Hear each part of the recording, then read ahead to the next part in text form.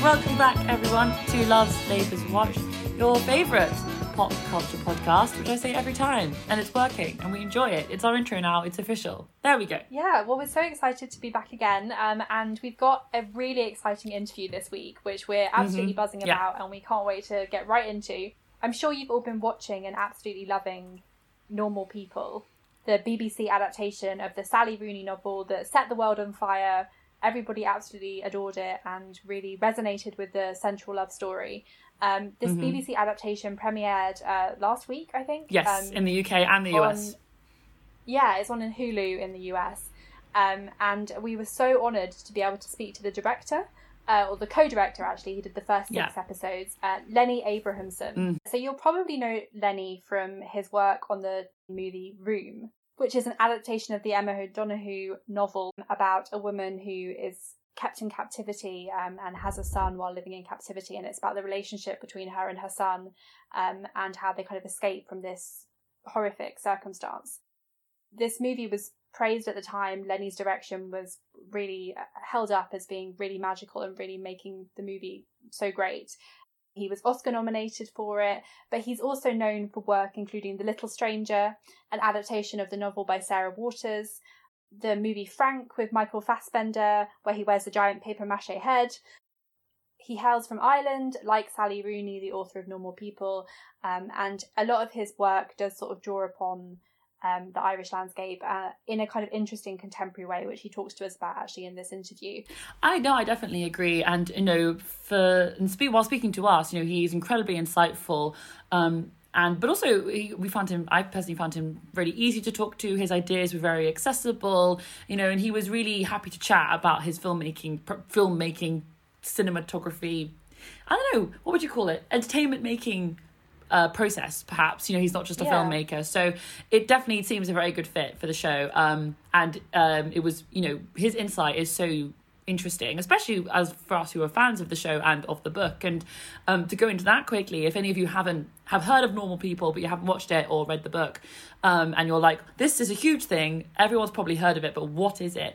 Essentially, Normal People is the story of 2 young Irish people, Connell and Marianne, who grew up in a small town in County Sligo, which is in the northwest of Ireland, the Irish Republic of Ireland. And it's about them kind of embarking on a relationship in school, even though they're quite different people, you might say, from different backgrounds, and embarking on this relationship and how their relationship changes through their time as in school and their time at university, and also how those places and the people they meet shape them. And Sally Rooney herself, as we've said just earlier, is she's Irish. She's a graduate of Trinity University Dublin, so the place where her characters go to uni and experience life is similar to hers.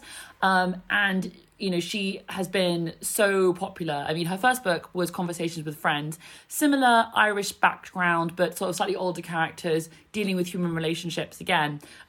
Conversation with Friends was so popular, and then Normal People has itself kind of set, the literary world afire, and most people have either heard of it or read it. So if you actually haven't heard of Normal People, or you haven't read it or seen it, we'd really, really recommend giving it a go, because it is itself.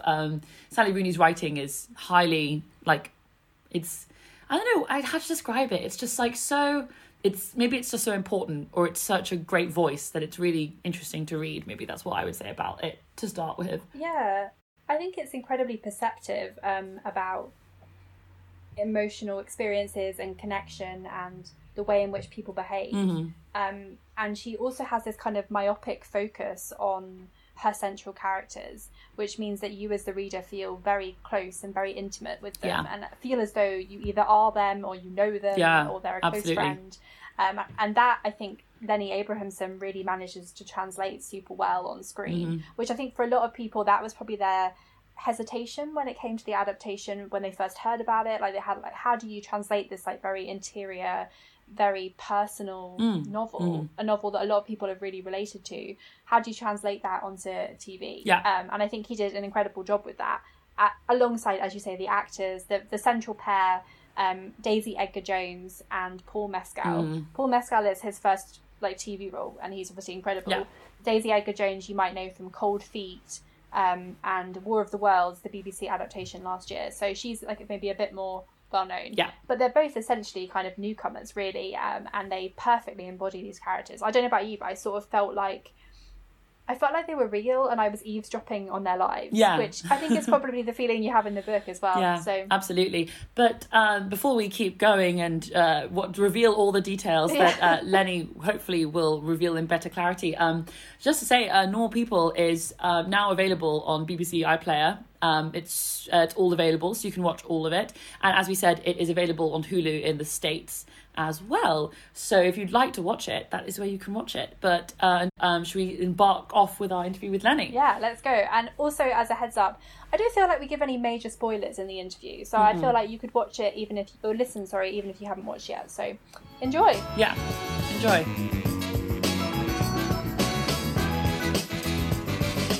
Yeah, well, thanks so much for coming on the show, Lenny. It's such an honour to have you here, and so exciting to speak to you about Normal People. First off, we just wanted to ask you, what attracted you to the project in the first place? Were you a fan of the novel by Sally Rooney, and what made you think it would work well on the screen, and specifically on the small screen on TV?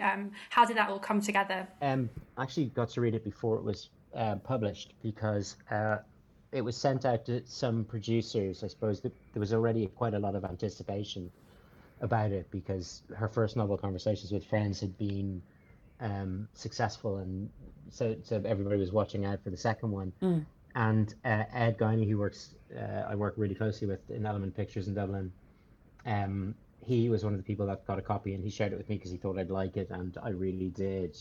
So I think it's so hard. There's so many elements to the kind of that accumulate to make you, at least me, feel that something is right for me. But I just was ultimately very moved by the novel, very struck by how Sally writes, and she writes with this incredible directness and clarity, which manages to break open kind of sequences and ideas and scenes and relationships which you've maybe seen before, but how she does it sort of gives this sense of insight and intimacy in the reader's relationship to the characters, and actually intimacy also, of course, between the characters, and that the way she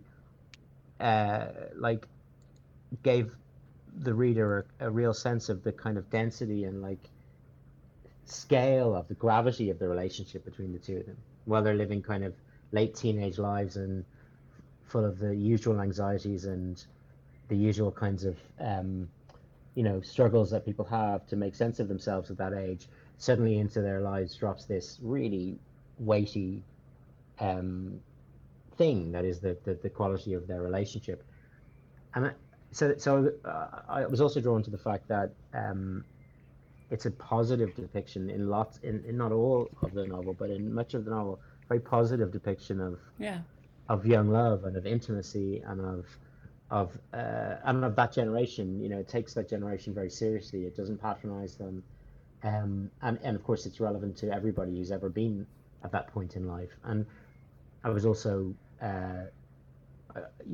felt that the way I like to work and the way I shoot kind of chimes with Sally's style. A whole bunch of things really made me sort of say, yes, I'd like to do it. And then we obviously had to go and persuade everybody that we were able to do it. But that was the first step. Yeah. And were there any, obviously, you're right, definitely, in saying that Normal People and Conversations with Friends have both really, I found, resonated with people. And obviously they're very popular kind of globally. Were there any aspects of taking the first TV adaptation of a Sally Rooney novel? It's so iconic and her characters are so kind of beloved and people really resonate and kind of identify with them. Were there any aspects of adapting that for TV that were challenging in the first moments or daunting? Yeah, I mean, I when we took it on, it hadn't become the thing that it would become. So it was really while we were working on it, and particularly like shooting it, it was just suddenly it became this absolute monster of a book. And everywhere I went, you just see people reading it, and I think there are points there where you go, gosh, there will be expectations around this, and people clearly really love it. But we were working with Sally. Also, she was one of the central writers of the adaptation, and she was an exec producer on it. And that, I think, having that her presence there meant that, I don't know, it felt like what we were doing was really honorable and very true to the novel. Um, and I think once I'd found Daisy and Paul, the two actors, and watching them together, it felt sort of undeniable to me that this was a really powerful and truthful sort of version. So never, I didn't lose any sleep anyway. Yeah. I mean, there were plenty of reasons to lose sleep, but there's lots of things that can go wrong. But like worrying about whether people would hate it, or think of it as a terrible travesty in terms of their love of the novel. I didn't worry too much about that. Yeah, definitely. Yeah, and I think, as you mentioned, it is obviously a very collaborative project. You share directing duties with Hetty McDonald. Sally Rooney is obviously a huge part of the process and worked on the script. You also had script writers Alice Birch and Marco Rowe working as well. Plus, you have this amazing cast and brilliant crew who you've assembled. So what was that experience like, with all of you bringing your ideas to the table and working together?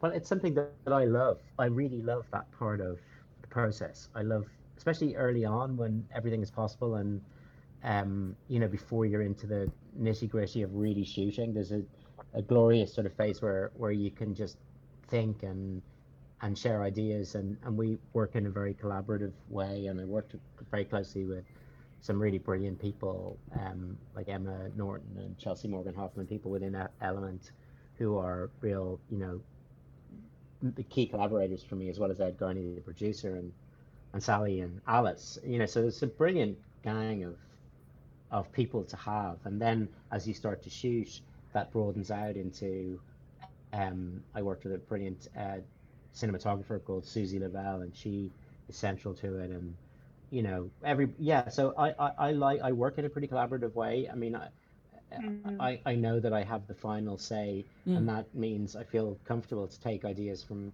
everywhere and do what I think is best for the show. And there is an energy that you get from that kind of open communication, and it also, I think, brings the best out of people, because if people feel they're being listened to and that their contribution is valued, it just encourages, I don't know, a deeper sort of engagement. And then with the second block, so Hetty is a very established and very excellent director, and we wanted to make sure that whoever came to do the second block would feel that they could put, sort of, I suppose, express themselves, and their own aesthetic would become involved. And really, I just shared everything that I'd done with Hetty, so made everything I'd shot available for her to see, and trusted that she would never do anything that would sort of break open the series, but at the same time, she would, bring her own sensibility to it. Yeah, absolutely. And obviously it was quite important, I imagine, for Sally Rooney's kind of original prose and the dialogue, particularly between her characters, to kind of remain there in some ways. Was it what was it like, kind of adapting her prose to a TV series? It actually, I mean, I think her prose adapts in certain sense, very well, because it's not a book which is full of dialogue by any means, but the dialogue is excellent, and it's also, characters they have very distinct voices. These two characters have very distinct voices, and even where there isn't dialogue, there are descriptions of conversations that were had. Yeah. Which we would then flesh out, or there are sometimes things like, a description of them going to the beach, which we then turn into a scene, which doesn't exist in the book, but is still inspired by something in the book. Yeah. I mean, every adaptation is an odd process in that there's no one way of doing it, and you find some things translate quite directly, and other things you have to find ways of reworking them to make sense on screen. And so we did take some of the interior descriptions, of how people were feeling, and work out ways to create sequences and scenes that kind of express that in an accessible way for people watching. But it just huge credit to Sally and to Alice and to Mark. We all worked together and gave huge amounts of feedback, and and we're involved in shaping it, but at the same time, the adaptations are kind of fundamental. The script, the adapted script, is so fundamental, and they really own that. Yeah. Yeah, and as you say, a lot of the novel is about the interior lives of the main characters, and often what's unsaid is as important as what's said. In your adaptation, I feel as though that interiority is sort of translates to close-up shots of, the characters' faces, or there's one scene where Connell was really discomforted in the middle of a seminar, and you sort of close in on his ear, and you can see his ear kind of getting more red. Yeah. Are those the kind of ways that you try to translate that kind of interiority on screen? Yes, that's dead right. I mean, there are kind of lots of different ways. For me, it's sometimes about being really close, but not straight, not straight on, like not in the position, not in the most revealing angle, because I think it makes you feel as a viewer that you're nearly with the person, but that you need to do some work to kind of, like, you need to focus your attention or kind of sharpen your attention, and that somehow that experience for a viewer leads to, I don't know, it creates a possibility for a kind of emotional charge. It's hard to describe, but so quite often there are characters that are shot sort of a little bit from around the side or the back, so that you kind of have to think your way into them. And then there are these very big close-ups that sort of say there is something to be seen here if you watch closely, and that turns on your attention in some way, like I often think there's a difference between drama which is presented in a fully revealed form, these are the shots that will tell you the story most vividly, versus my way of working, which is to somehow not allow that complete clarity, because I think what you discover for yourself in that suggestive sort of environment is affecting than if you're sort of handed the meaning. Yeah, absolutely. And I guess a parallel or an opposite of that is, aside from, there's that clarity, those moments of real sort of pinpoint vision of a character and how they're feeling, and then there's also this, there are times where your direction kind of turns quite hazy or ethereal. There's times particularly with Connell, when he's trying to sort of he's trying to associate with people such as at school or with his housemates at Trinity, when his world becomes quite hazy, and sounds become very unclear, and that makes us feel as if he's there in person but not really there, and obviously disassociation becomes a big problem for him.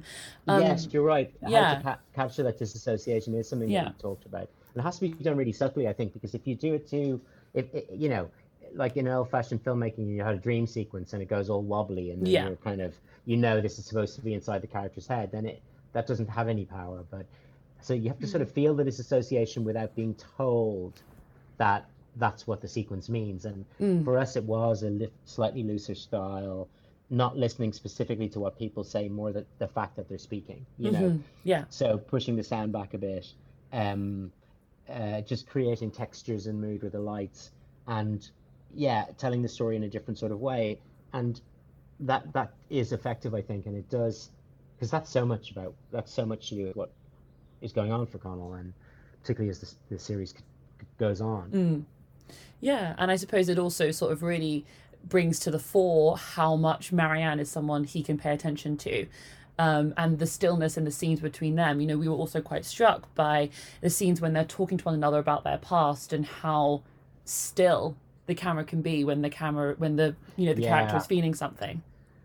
Yeah, I mean, it is interesting, that there are these key scenes where they speak very candidly to each other. I'm not sure if you've watched all of it or a chunk of it, but there's a scene in episode 5 where they finally discuss the sort of elephant in the room, the fact that he treated her so badly in Sligo, and they have this big conversation, and it's very straightforward.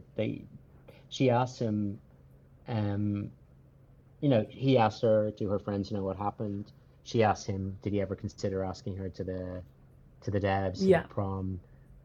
He apologizes, and it's, on paper you'd think, well, there's not a lot of drama there, because it's all, nobody's hiding anything, but it's so charged, and the stillness between them, and the sort of detail in the performances meant that I think it's one of the most powerful scenes. A certain kind of thing is dealt with, and you feel everything after that is about them getting back together. And it is interesting there that we shot in a very pared back kind of way, and giving it time and creation. Just Susie's lighting is beautiful there as well. So yeah, there are all these different moments, but the moments I probably enjoyed shooting the most were the ones where they are really just tuned into each other. There was such a special connection between the characters, but also such a great creative connection between Paul and Daisy and the performing. Yeah, absolutely. Yeah. There are also some really kind of striking symbolic visual cues in the series. I think the one that really stuck with me in the first episode was when Connell reaches a fork in the road and he's debating which way to turn. He takes one road and then he reverses and takes the other road. How do you approach those kind of signpost moments, and what do you hope viewers take from them? Well, I mean, I suppose with that, what's written down there is, I think we decided to do a scene where he sort of passes a turn and changes his mind. I can't remember if that's in the novel. It might be, and it's in a way very on the nose, but it's also, we don't do it very often. I think you can do it occasionally, where there's a very graphic representation of somebody's interior, and like fork in the road is, it's a phrase in itself. So I think if you do it delicately enough, you're allowed to do it. So there are sort of a few places where that happens, or there's another place which is not a metaphor of any kind, but just after they Connell watches Marianne dance in episode 3, and she walks back up and she stands beside him, and there's a shot of their hands, and you see his hand move a kind of millimeter, and you think, oh please, hold her hand, and then he doesn't. And that's a very simple way of just dealing with that moment in a shot, which isn't about anybody's acting, just something very, very simple. Yeah. And I think, there are these signpost scenes, and, we've talked about like the stillness and then how that contrasts with moments where there's a lot going on, but, the character themselves is sort of very disassociated from it. I think I've definitely seen that people have been commenting on the music in the show. There's been a couple of playlists I've seen of people putting together the music, so people could experience the music after seeing the show. And the silence is quite telling, but also so is the times where the music is involved. What was it like, sort of pairing those scenes with the music that's kind of become slightly iconic from the show? So there's a whole load of things happen in post-production where you're starting to add, shape and sometimes reshape things, or use material in a way that you hadn't anticipated. And I work with a really brilliant director called Nathan Nugent, and Nathan will frequently do something that I haven't planned. I planned it to go together in a certain way, and he'll come up with a very clever, and he'll turn it on its head, and I'm always open to that. And in the process of doing that, you find the places where you need these pauses. Now, sometimes they're built into the writing already and you've planned for them, or they're built into the shooting where you think, no, I'm going to need to breathe there and I'm going to let it sit. And sometimes those areas you need them after very intense passages, because there's a kind of sense that you need what you've just watched to kind of reverberate in some space. And that's when you build those sequences, and often music is really useful there. And it's amazing how charged a track can become when there is that kind of strong emotional hangover from what you've just watched. Yeah. I talk about it a bit like, you create all this extraordinary flow of like this sort of juicy emotional thing, and then it's like you need to mop that up. You need somewhere to let that sit and be experienced. And so that's what music is really good, to give you that slight distance to feel your way through what you've just watched. And in the choosing of the music, it's sort of some trial and error. And so we also work with two great music supervisors, Juliet Martin and Maggie Phillips. And so they would create playlists for us to listen to. And then myself and Nathan would also be listening to music, and then other producers would throw tracks at us and go, I don't know, just feels like it's part of our world. And as you go and you're editing, you start to try different things and see what they do, and you gradually get a sort of a sense of what the apart from the compositional work, which is brilliantly done by Stephen Rennicks, you start to build up a feeling for what the tracks should do. And I was listening to, I just felt also worth listening to a lot of contemporary Irish people who are just, there's some amazing people out there. So quite a few of the tracks you're listening to are by Irish singer-songwriters, and then there are bigger tracks like Imogen Heap and people like that, and there's a Dylan song in there and all sorts. But it feels like it's in this world of the kind of melancholy but still beautiful. I don't know, that's the mood, and quite a lot of acoustic stuff, but then some electronica as well. So there's lots of ways of going, and you just have to kind of play. Yeah, absolutely. Yeah, and it's interesting, you mentioned there about bringing some contemporary Irish musicians to the fore. The setting of the novel is obviously hugely important, and you've got the contrast between the small town that Conall and Marianne are from to Trinity College, where they studied and where we know that you studied as well. How did you work to make these Irish landscapes and settings part of the storytelling? I mean, one thing I tried to do is just extract all of the previous kind of any cliches that hang around about particular places. So the Irish rural landscape is being, kind of mythologized and shot and made exquisitely beautiful and become a kind of cliche and all that. So we shot it in quite a kind of, I think, contemporary way, and that was important to me, just that we didn't do beauty shots for their own sake. They always felt like it was grounded and built into reality. And then we thought it was interesting, if you're moving from like the small town to the big city, it's for Conall, the city is oddly constraining, even though it's this bigger landscape. It's not actually visually. Sligo is much more open, whereas for Marianne, Sligo is kind of constraining, even though it's so wide open, and Trinity and Dublin are more expansive. And so you think a little bit about that and about how you kind of visualize their two worlds without becoming overtly symbolic or overtly kind of, you don't want to build a code, because that it just becomes kind of a bit dead, but being aware of that. And then, because I went to Trinity and know the place quite well, sometimes there's a risk in that, because you have to learn how to forget the things that and others don't. Because if you don't, you smuggle this stuff in that feels like this to you because you have a special relationship to it. But I did put in some things that just personally gratifying. Like I put Conall in I did that same exam, the scholarship exam, and I studied at the desk that I put him at, and in that library, like albeit 30 years ago. And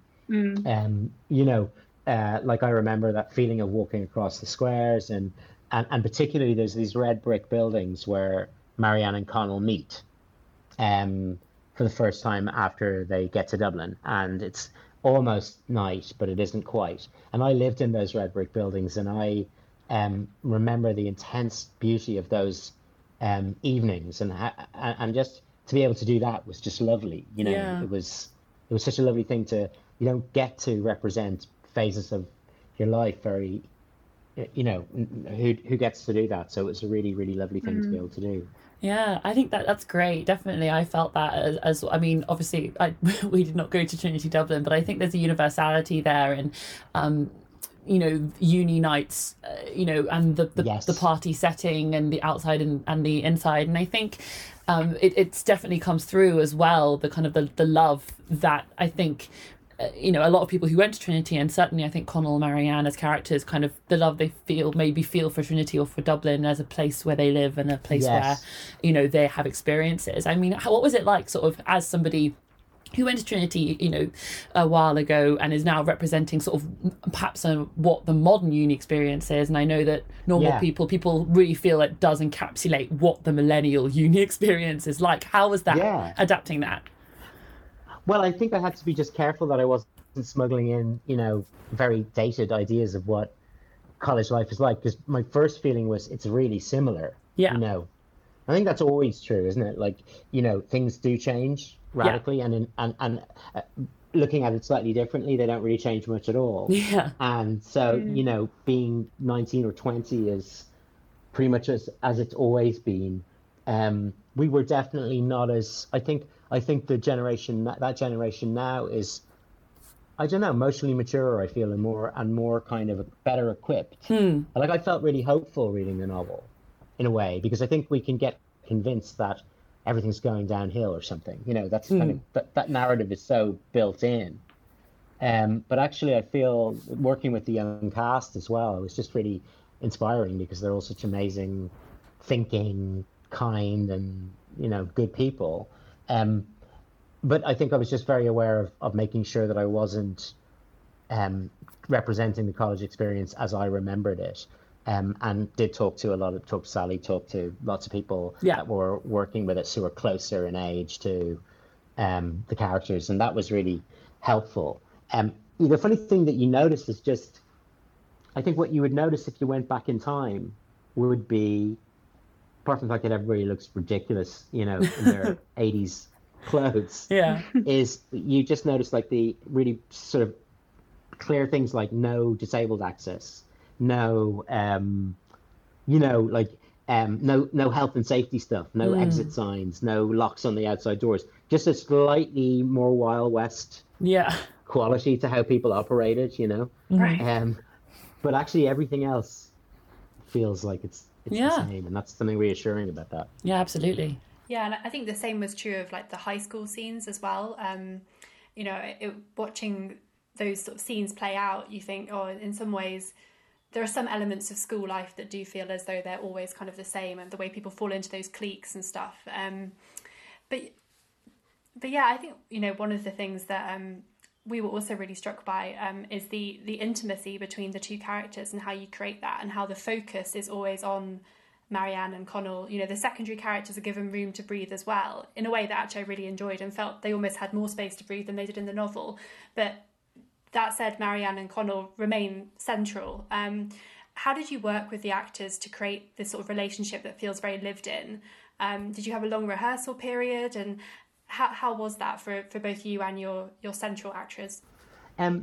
So I did spend a lot of time with them, especially, more time with Paul, because he was cast much earlier. He came quite quickly in the process through our brilliant casting director, Louise Kiley, knew of his work on stage, and he self-taped, and we just fell in love with him and thought he's probably our Connell from the beginning.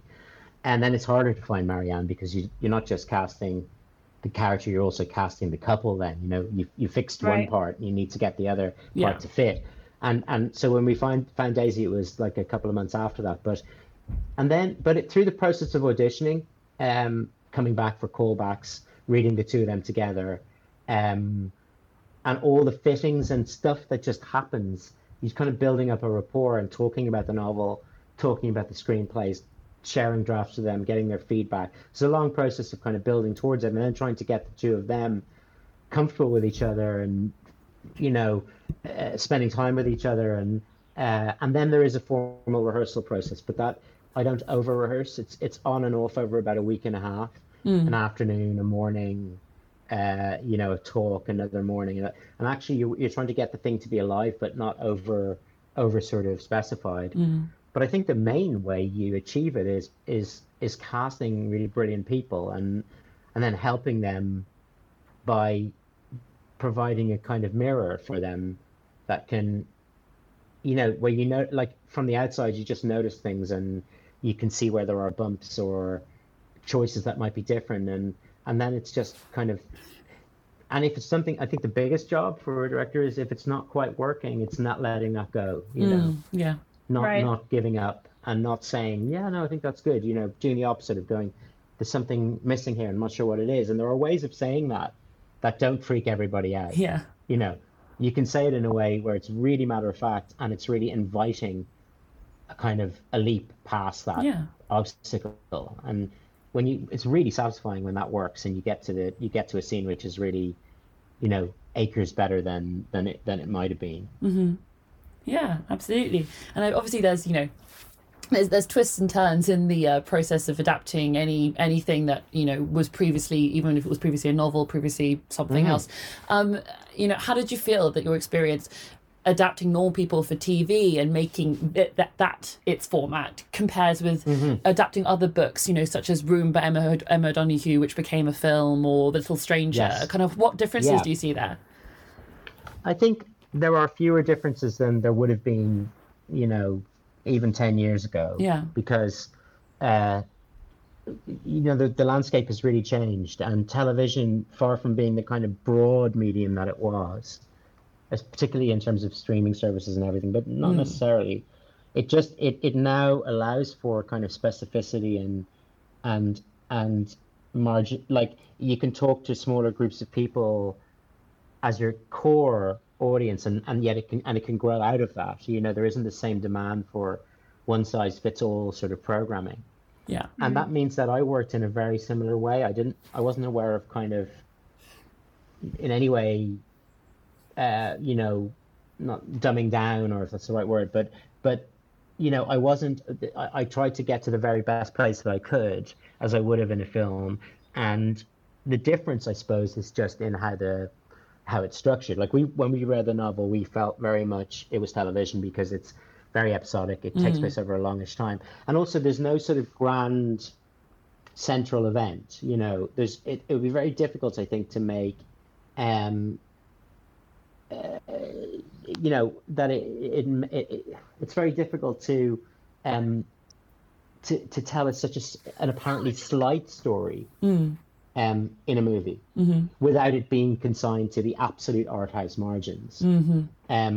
And whereas on television, we were kind of encouraged to be as truthful, as specific as we possibly could be, in the belief that would, in a way, mark it out. So I felt the television context allowed for like a lot more screen time than you'd get in a film. Allowed you to go into real detail, and going with half hours, or sometimes less, like varies between about 22 minutes and about 34 minutes.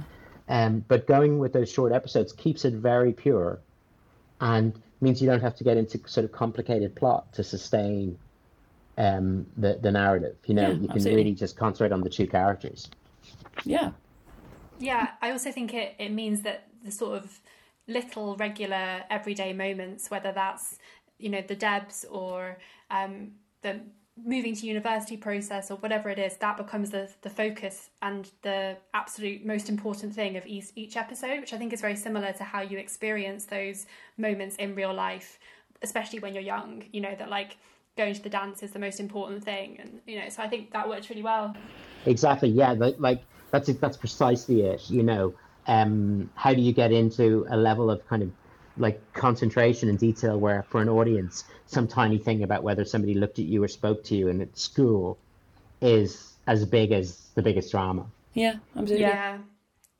And on the sort of talking about adaptation, you're actually set to adapt another Sally Rooney novel, Conversations with Friends. How is that process developing? Is there anything you can tell us about that, sort of sneak peek? And are there any challenges that that book entails that Normal People doesn't? I mean, there's a lot of similarities between the two books, but they're also quite different. Yeah, I think the challenge is for it not to feel like Normal People season 2. Yeah, right. Because if Normal People, it seems like people like it, and so it will have a life, and it'll be a thing that people will talk about, and inevitably, we don't, there's no plans to sort of follow Marianne and Connell any further. This is the story, and it feels like the right place to stop. That's why Sally stopped there in the novel. And Conversations with Friends, you could think of it in that sort of Fargo-esque way, where each season is about a different story, but they're all under the same heading, and we don't want to do that. We want to do something which feels different. So I think the challenge with Conversations is to find what its unique flavor should be. And where we are right now is it's commissioned, and we are working on scripts with a really talented bunch of writers, led again by Alice Birch, which is fabulous. And so drafts of that are due in, and we'll just be working away trying to build a very strong world and idea. It's a very different novel. It's quite in how it flows, it's different. And there are obviously connections, deep connections, because it's Sally, but there are differences as well. So we hope to be ready to do it, but who knows when we're going to get out of the true situation, to be able to get together on a set. It's really hard to know. Yeah, absolutely. And I guess, coming to a close here, our final question, you've kind of led us quite neatly into it, is, we've been doing some interviews in this sort of, lockdown isolation setting, and we've been asking people sort of what their tips would be on embracing creativity at this time. There's been a lot of talk of, Shakespeare wrote King Lear during a plague, so could during you? A plague, yeah. Oh God, that's a pretty high bar. So obviously we're not demanding that of people. But you have any tips for that? I mean, it's funny because it's been because we finished Normal People by the skin of our teeth before lockdown, and in fact there was quite a bit of work that had to be done remotely after that. So I was going straight into just working at my desk, and then it came out, and I've been doing press for like 2 weeks. It feels like pretty much all day, every day. Yeah. Wow. And, right. I know, which is amazing. That hasn't happened since Room. Well, Room was nearly 6 months of that, which was just insane. Yeah. But the thing is, so I haven't had those days where I've just gone, oh God, here I am, and I don't have anything to do. I actually wish I did, because I have a writing project which I want to get into. But I think what I would say to people is, you probably also have to give yourself a break, because it is not a normal circumstance, and there is a kind of anxiety underlying it. It's not the same as having being on a writer's retreat or anything. There is this there's a reason why we're all stuck inside. But I don't think I can advise anybody about creativity, and I really because it is such an odd thing, and everybody who writes or does anything is usually in some form of struggle with their own work. So God knows, except don't give up and keep doing things, because nothing ever happens if you stop. I mean, it's incredibly boring advice, but it is actually the best advice, because that's what most people, or a lot of people, do. They just stop. Yeah, no, that's great. I think simple, easy to follow, and not too. You don't want to. Exactly. Yeah, you don't want to. Don't get into complicated diets. Just don't eat too much. That's really absolutely. Which is advice I am not taking at the moment. I might add. Oh well, brilliant! Thank you so much for talking to us, Lenny. It's a pleasure. Yeah, it's so great. We always love getting some insight from the great directors, writers, people who do the things that we love. So thank you so much. Pleasure, and best of luck, and stay safe. Yeah, you too. Yeah, thank you. Thank you so much.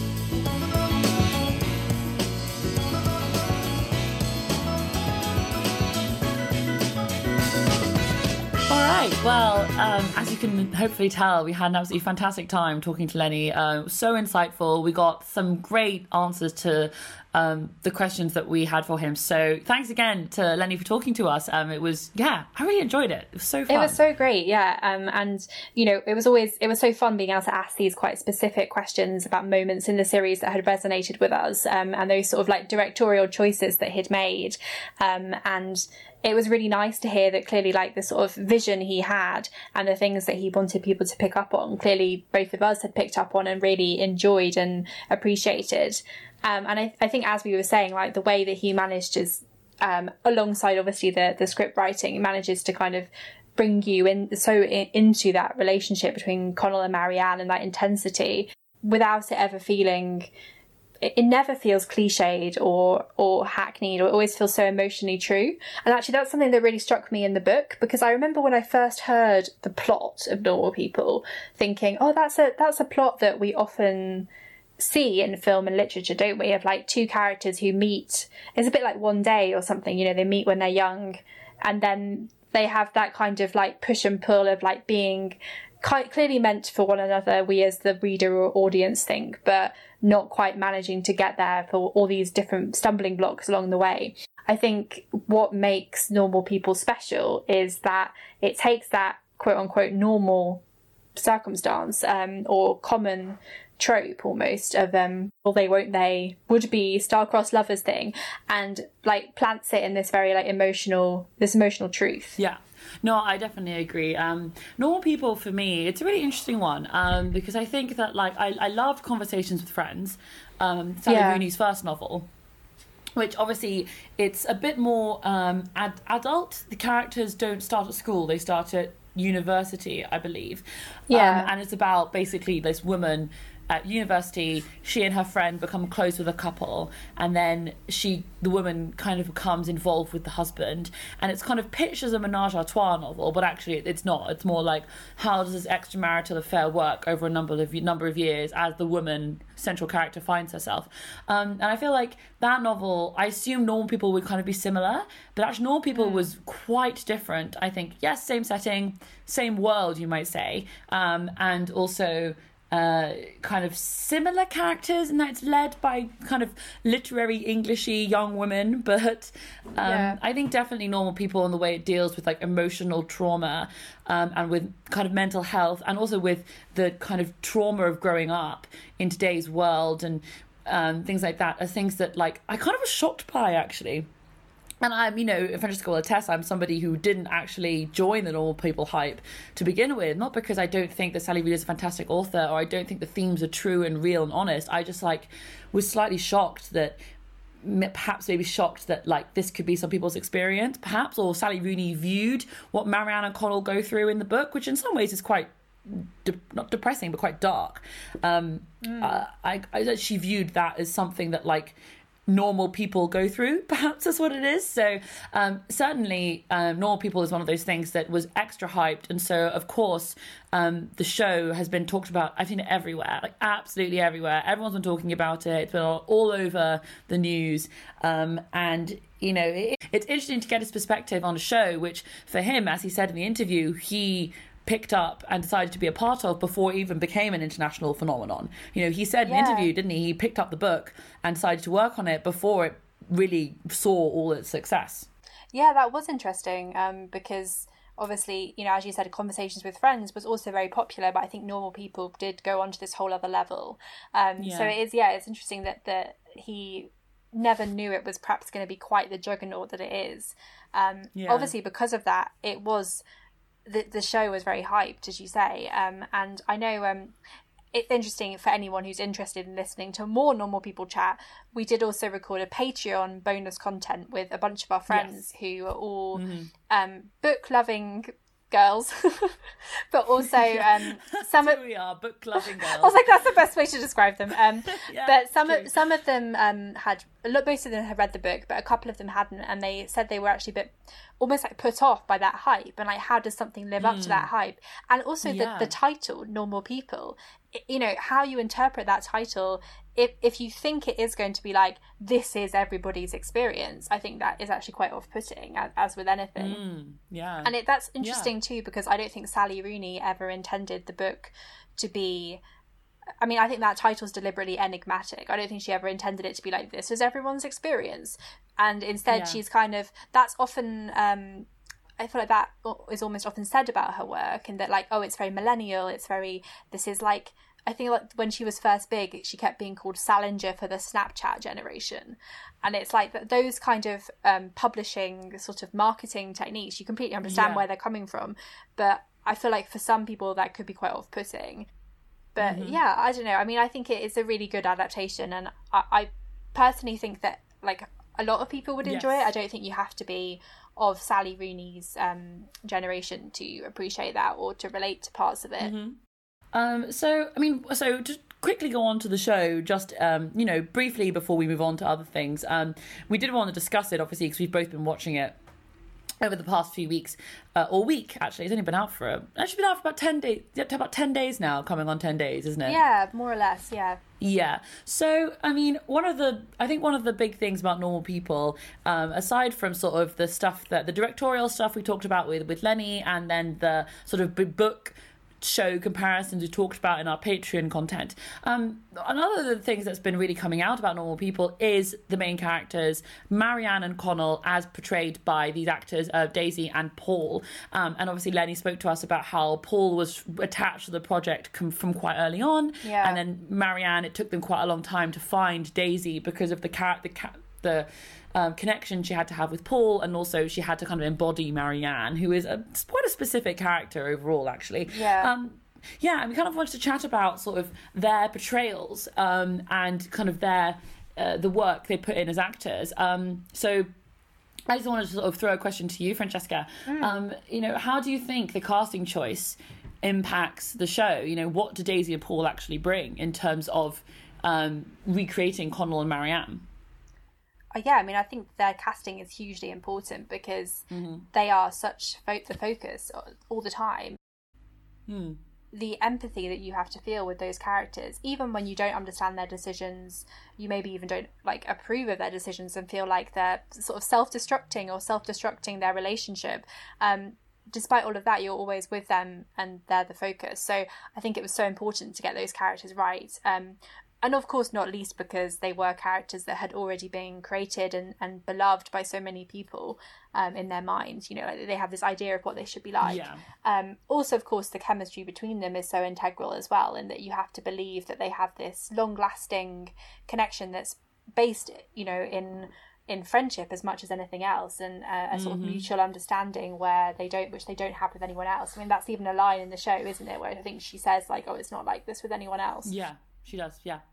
So I thought they were both pitch perfect. You know, Daisy Edgar-Jones is, I think she's got a Northern Irish mother and a Scottish father, and obviously is playing an Irish teenager and young woman.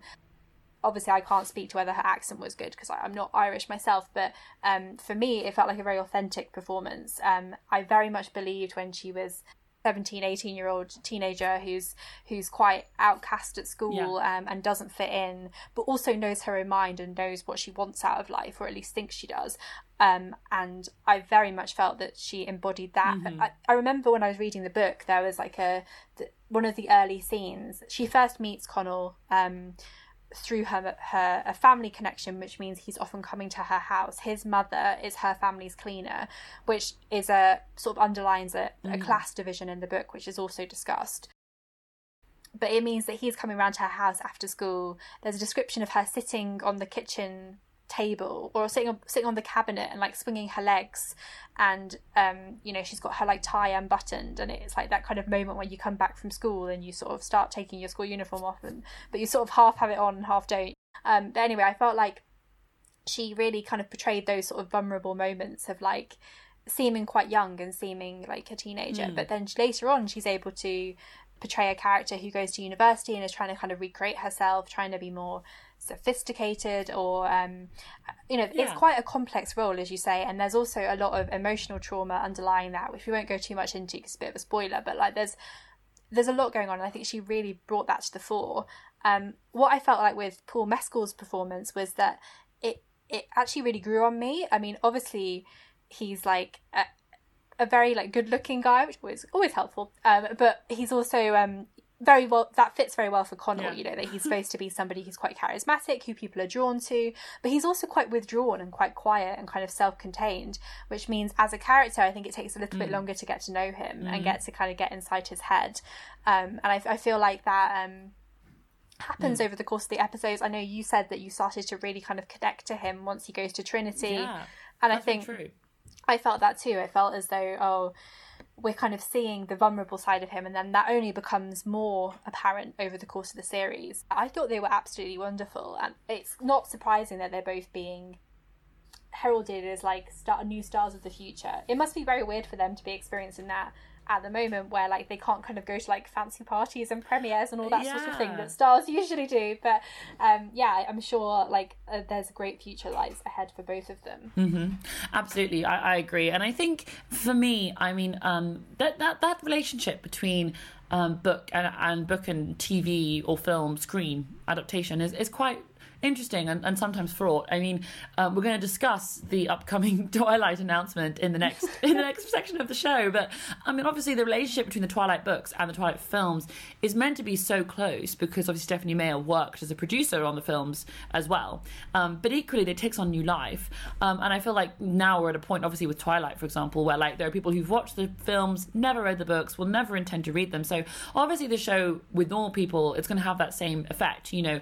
It's going to take on new life, and it's going to represent things perhaps that the book didn't represent, or it's going to deliver messages in a way the book didn't. And I think that's a really interesting thing for me as well. Like normal people And it's interesting. One of the people we talked to on one of our book club friends we spoke to on Zoom the other day, she agreed. You know, she said she actually read the book and was kind of like not mildly confused. Maybe like she came out of it being like, I don't know. Like, it wasn't what she expected, and it also wasn't precisely what she would have liked either, perhaps. I don't want to put words in her mouth, but I feel like that happened to me too. I read the book and I was a bit, not disappointed as such, I was just a bit shook, maybe. I was a bit like, this is not what I thought it would be, and I did not enjoy it for reasons I thought I would enjoy it. It was not like a touching portrayal of young love, yes, also a lot more than that. And I think Normal People, the series, what it gave to me and what I really began to enjoy about it is that it personifies the book in a way that perhaps it's slightly easier to grapple, right? And I was kind of able to take what I learned from the book and be like, right, okay, here the show shows it in this way. I think I'm starting to get a better sense of what I kind of thought about it. And I came out of it actually really interestingly from the show, so far of the show that I've watched. Again, really identifying with Connell's journey, and it has a lot to do with Paul. And equally, Marianne is not a character I really ever empathise with. I found her journey to be quite difficult to deal with, and I'm not going to spoil anything, but as her life goes on through uni, it becomes darker and darker, and you're a bit like, oh god, how could it get any worse? And then it kind of does, and the way she thinks about herself is quite hard to handle. So being able to take a step back and to see her from the outside a bit more in the show and to watch her kind of gives you a bit of a relief from that, and then for me helps me to understand her better. Like, she just becomes more than just like a smart girl with issues. She's more like a smart person with issues that I actually want to see her go through, rather than kind of feeling like she keeps making these, she kept in the book, I felt she kept making decisions and I was like, please stop making these decisions. You know, but overwhelmingly I think also it's like characters are not meant to be liked. It's no criticism of a book if I don't like its characters. I'm also well known for being impatient when it comes to a book, so I will zoom through hoping for a happy ending, and when it doesn't happen I get annoyed. So I think also a great thing about Sally Rooney's work is it doesn't encourage me to like any of the characters she writes about, and the reality and the realness of the work that she does and how that's translated into Normal People. And universally people have kind of said that they feel like Normal People is a very like honest portrayal of the lives of Marianne and Connell. I very much agree that I think the book and the TV adaptation have a very like symbiotic relationship. I think they pair really well together and bring out different elements of the story. It's interesting because there's that idea that you maybe feel like, I don't know, maybe you're often searching for relatability in characters when the characters are a similar age to you and are the book is set in the contemporary present day. But I actually think that it feels much more that the show invites you to empathize with them, not because maybe you've had the exact same experiences, but just because they present their stories in a very candid and intimate way. I think it's interesting about the dialogue because I felt like the dialogue in the show felt very realistic. I do know what you mean, that sometimes a criticism or even just a maybe not criticism, like just a point that's often made about Sally Rooney's writing is that the characters are very intelligent and they speak in an intelligent and thoughtful way all the time. Most of our conversations don't necessarily have that same level of gravitas, but I think in the show when people say those things, sometimes they sound a bit pretentious and they're supposed to, you know, like we were talking about in our Patreon chat with our other friends, we were talking about how house parties are very bougie and everybody's like drinking their red wine and like having their nice meal, and obviously there might be moments like that at university, but maybe that's not like a sort of regular, it's certainly not the experience that Helena and I really had. Like out me, excuse me. No, but like obviously we did have lots of like, it is definitely true that at university you have lots of kind of like political and cultural discussions, and that's an exciting thing. But I felt like in some of those moments with Marianne's friends, it felt as though they were trying to kind of like perform adulthood and perform their idea of what university should be, and that was definitely realistic. I you know, we all have like had those moments or know people who have those moments. Absolutely. No, so I mean, if that's not a glowing recommendation to at least give Normal People a go, if you want to read the book or if you want to watch the series, you know, we absolutely, I think it's so worth watching. You know, even if it's not entirely your thing, it's very worth giving it a go because it's very intelligently made, intelligently written, and then intelligently acted as well. And of course, if you want to chat to us about normal people, of course you can. You can connect with us on our Twitter, RealLLW, on our Instagram, Love Sabers Watched, or by email as well. We accept emails if you want to email us, which is lovesaberswatched. Please email us, which is lovesaberswatched@gmail.com. But yeah, we're going to probably pop on to talking about Midnight Sun. But equally, thank you so much, Lenny, for talking to us.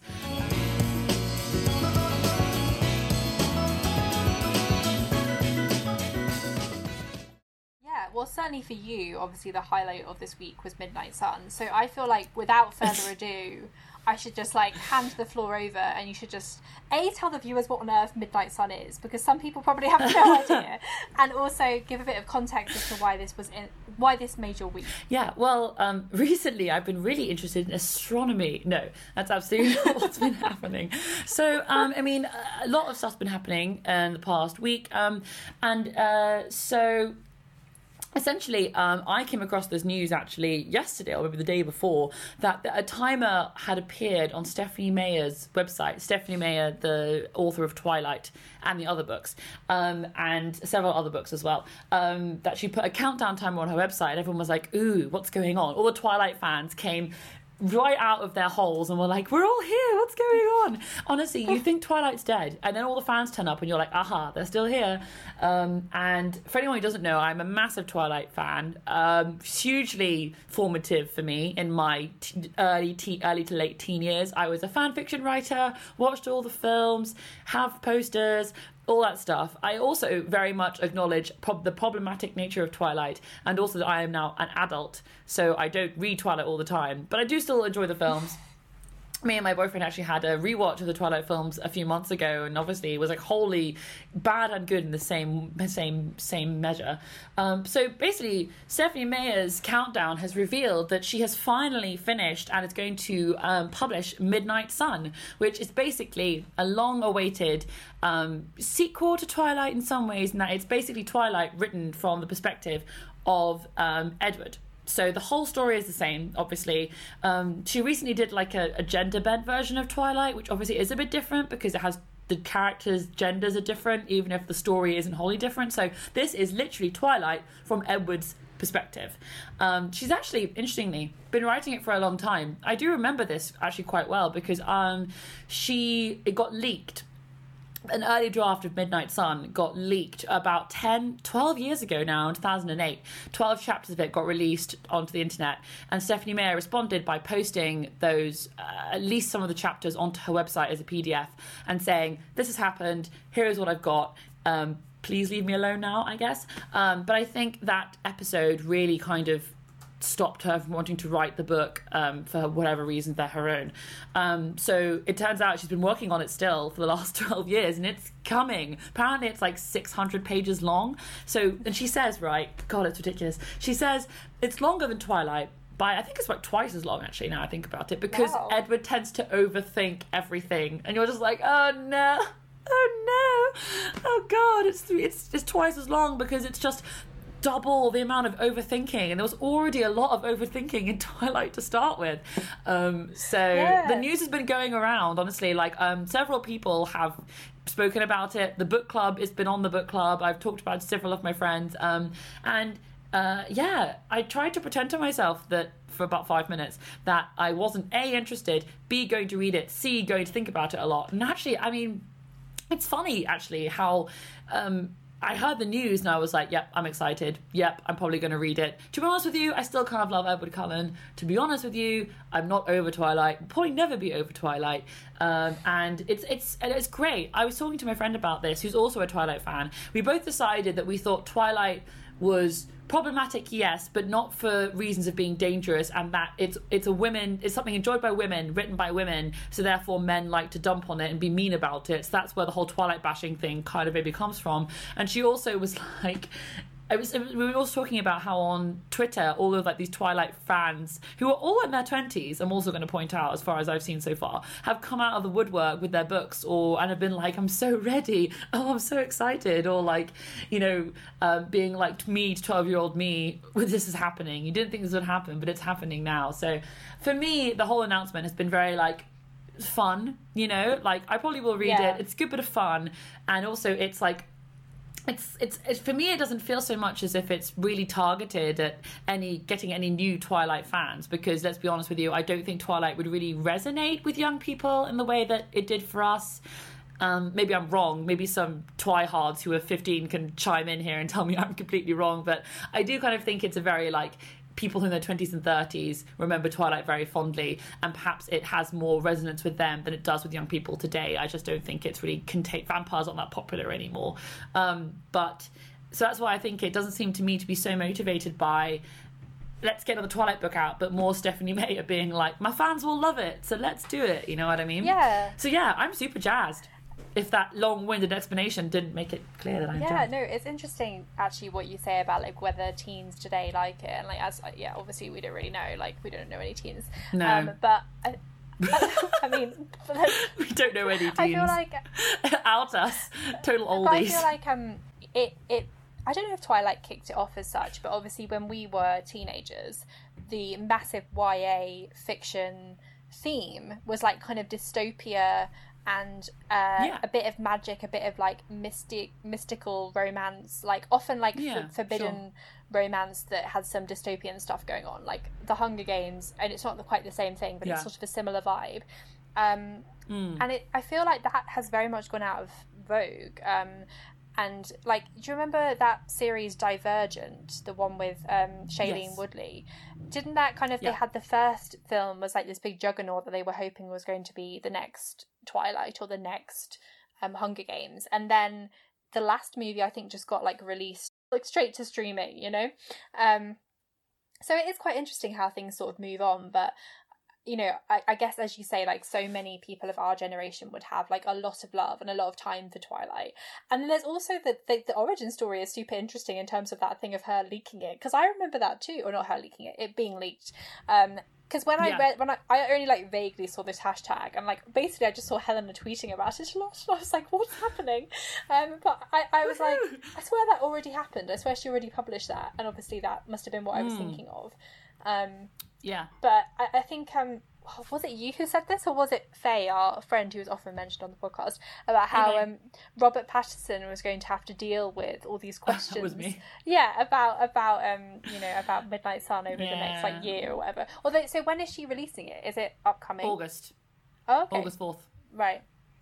Well, I do think you're right in that respect. Like, you know, Rob Pattinson's finally got his career on track. He just appeared in The Lighthouse. He's going to be the new Batman. Then Stephanie Meyer comes out of the woodwork like, woo! Edward's come to haunt you again. You know, this poor guy who, honestly, I mean, to be honest, poor man. I mean, honestly, I will say, like, Ed, I definitely don't think that I need to give Rob Pattinson any creds for enduring the Twilight series, given the fact that it catapulted him to stardom. But still, I don't think he's going to really enjoy being asked anything about the Twilight series now that Edward Cullen has a book back. You know, it's like, what? Because he's not Edward. You know, he would never say he was. And equally, like, Edward is not a person perhaps he ever wanted to be, actually. So I do feel sorry for him in that respect.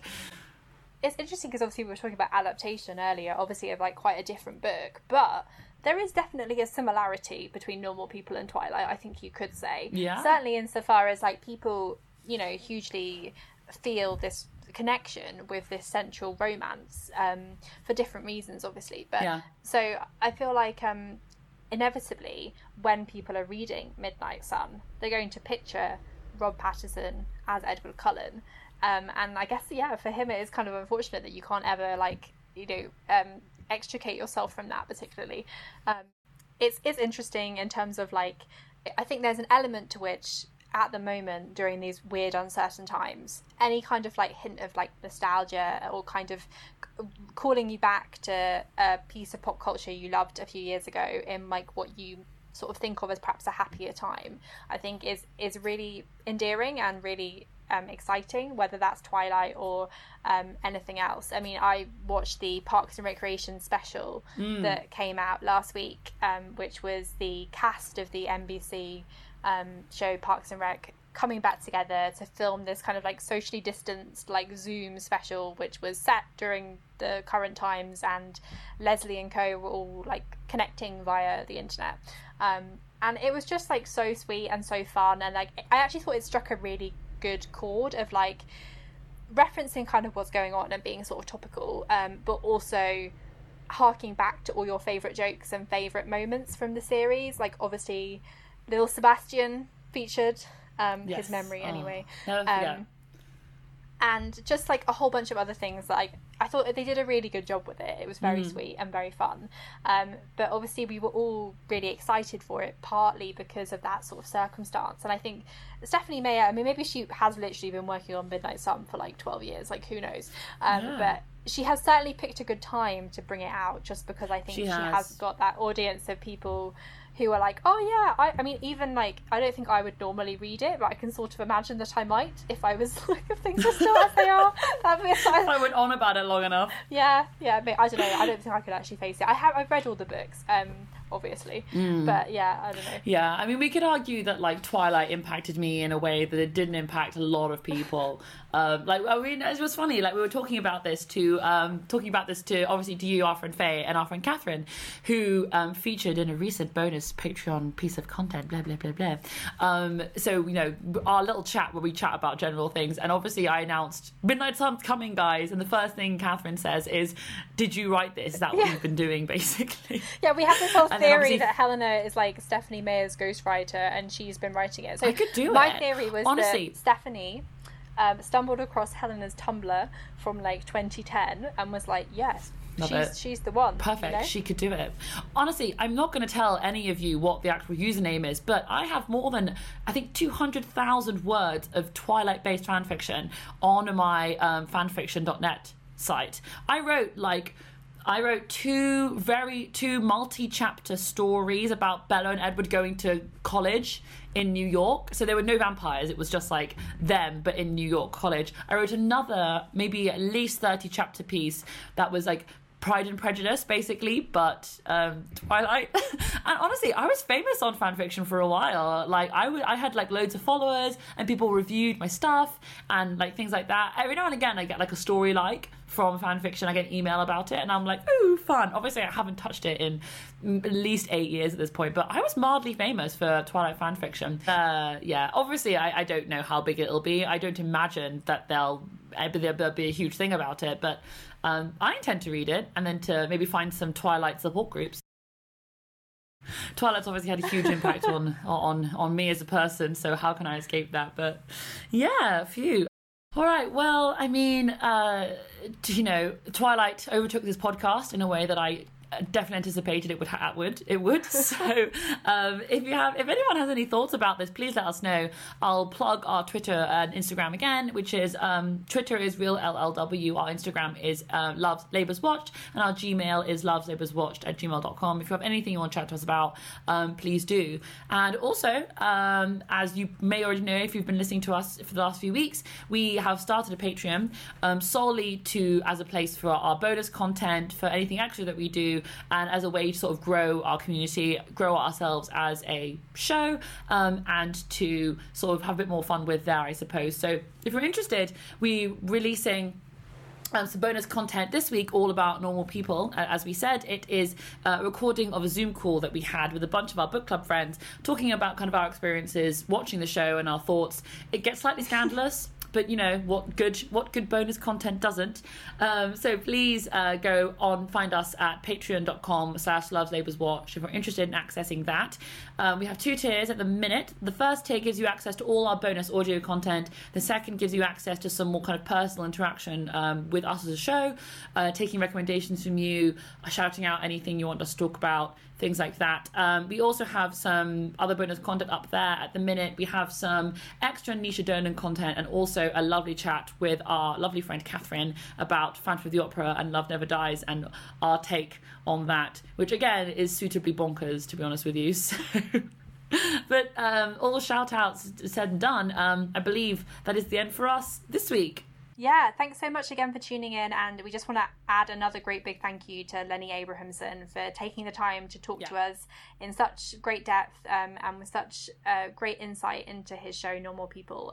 It was so great. So yeah, thanks so much. Yeah, and we'll see you in a few weeks for yet another episode featuring some more very interesting content. We can guarantee that. Until then, we'll see you. Bye.